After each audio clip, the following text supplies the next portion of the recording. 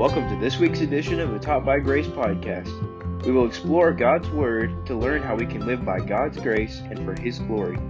Thank you for tuning in to this week's episode. Here's your host, Noah Hooper. The Bible is one book, woven together through 66 individual books. Each of those books are known for a specific theme or purpose. Genesis is about beginnings. Exodus is about deliverance. Proverbs is about wisdom. Romans is about the gospel of God. And Philemon is about forgiveness. 2 Timothy 3:16 teaches that all scripture is profitable for knowledge and life. The Bible says all scripture is given by inspiration of God and is profitable for doctrine, for reproof, for correction, for instruction in righteousness. Whether it is Deuteronomy, Ecclesiastes, Matthew, Ephesians, or 1 Peter, every word and book in Scripture is entirely given by God. They are His words. Therefore, all of Scripture is valuable for all of life, but each book has a particular emphasis on something specific. And there is no other book as centered around practical Christian living as the book of James. I'm excited to embark on a verse-by-verse journey through this powerful book. With that said, I want to say welcome back to the Taught by Grace podcast. You may have noticed that there haven't been any new episodes since the end of April.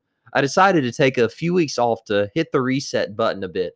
During that time, I've been preparing for this next series, which will be a study through the book of James. As we go through it, you'll notice that this is an overly practical book. James quill was soaked in the ink of practical Christian living. These exhortations are not general either. James doesn't just say, put your faith in practice, do more. No, James dealt with specific issues such as trials, temptation, and oppression. He addressed the sins of partiality, lust, and an uncontrolled tongue. He wrote as a man on a mission, calling these believers to add works to their faith. This was his chief concern. He only has a one-verse introduction.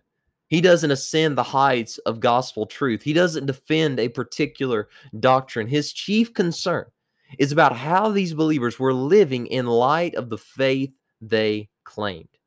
They knew what to believe, but were not living in light of what they believed. James therefore wrote to call these believers to work because of the faith they had. As R. Kent Hughes deemed him, James is the, quote, moral theologian. And I find that to be an incredibly fitting title for James. He is concerned about God's people living as those who belong to God. The Holy Spirit inspired James to expressly address the way in which God's people lived. God gave this book to the first century church, and He has given it to the 21st century church as well. These Jewish believers needed it then, and we need it now. James may have written to people living 2,000 years ago, but these problems have persisted throughout the centuries. You and I need the truth contained in this book just like these believers did.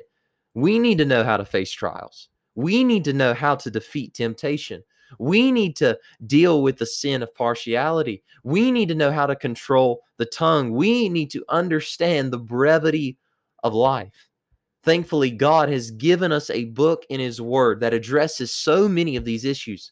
We don't have to browse Google or gawk at YouTube for hours on end. Rather, we may turn to God's Word, seeing how God desires for us to live in this world. This book is absolutely relevant. As we journey through it, I think you will see just how needful this book is for our daily lives. James is a most practical book because God desires that we live differently because of it. We must not merely look into the mirror and forget. We must gaze into the mirror of God's Word to see how we need to live and then go and live in light of this truth. And that is the main focus of the book of James. It is about believers living like God's people in the world. If you've listened to the podcast for any amount of time, you know that I absolutely care about what we believe. It matters that we believe what God's Word said. It matters that we believe what is true and what is right and what is orthodox. But it is also important that we live in a manner that is in accordance with God's word. If you compare James to someone like Paul addressed practical issues, but Paul also addressed many doctrinal issues, caring about what they believe. But James, on the other side, he addresses the important reality that those who believe right are to live in accordance with what they believe. So he wrote to these believers in a very practical way to call them to live as the people of God. So James is a very practical book, but James is also a very unique book, especially in its structure. If you've read through James before, you may have noticed that there isn't a lot of cohesion or unity. He jumps from trials to wisdom to wealth to temptation to work without much connection between those issues. Douglas Moo commented on this loose structure of the book, saying, several sections develop a single issue at some length, but most of the book is made up of short, seemingly independent sayings or short paragraphs. Moreover, it is often difficult to discern any logical relationship between one section and another. End quote. It's important to remember this as we study the book. Instead of a successive, continuous progression of a thought, this book dealt with a specific issue and then moved on to the next. It's a summary of practical points. James didn't go in depth on one thought. Rather, James would say something about the tongue, and then he would move to wisdom, or he would say something about works and how they connect to our faith, and then he would talk about partiality. He would jump around from topic to topic in kind of a sermonic, exhortative form, summarizing these important truths to these believers. In addition to the unique structure of the book, you'll notice that James is also a very illustrative writer. He used analogies and word pictures to describe truths. The double-minded man is likened unto a sea being driven about by the wind. Later, he described the rich man as grass that is cut down and withers away because of the burning sun.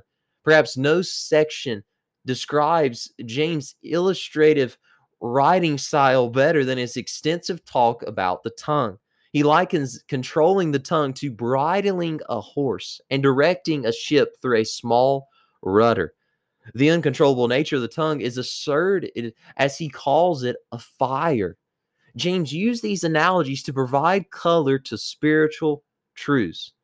We understand how important the tongue is when he compares it to the rudder that guides an entire ship. We understand the brevity of life when he compares it to a mist that appears and vanishes away. These images help us see important truths and will be extremely prevalent throughout the letter. So we see that James is a very practical book, and it is a very unique book because of the structure of it and because of the writing style of it. It is an incredibly practical and unique book, and I'm excited to begin a journey through this book and hope you will join me as we go through. May God teach us how to truly live out our faith as the children of God as we go verse by verse through this book. May He teach us how to face trials and count it all joy.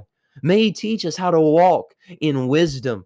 May He show us how to live out the faith that we claim. May He show us how to live without partiality. May He show us how to speak in a way that glorifies Him. May He teach us of the brevity of life. May He teach us about money. May God use this wonderful little book to teach us how to live as the children of God in this world. He has begotten us. He has given life to us, and we must live in light of that reality. So I hope you will join me next week as we dive headfirst into the book of James.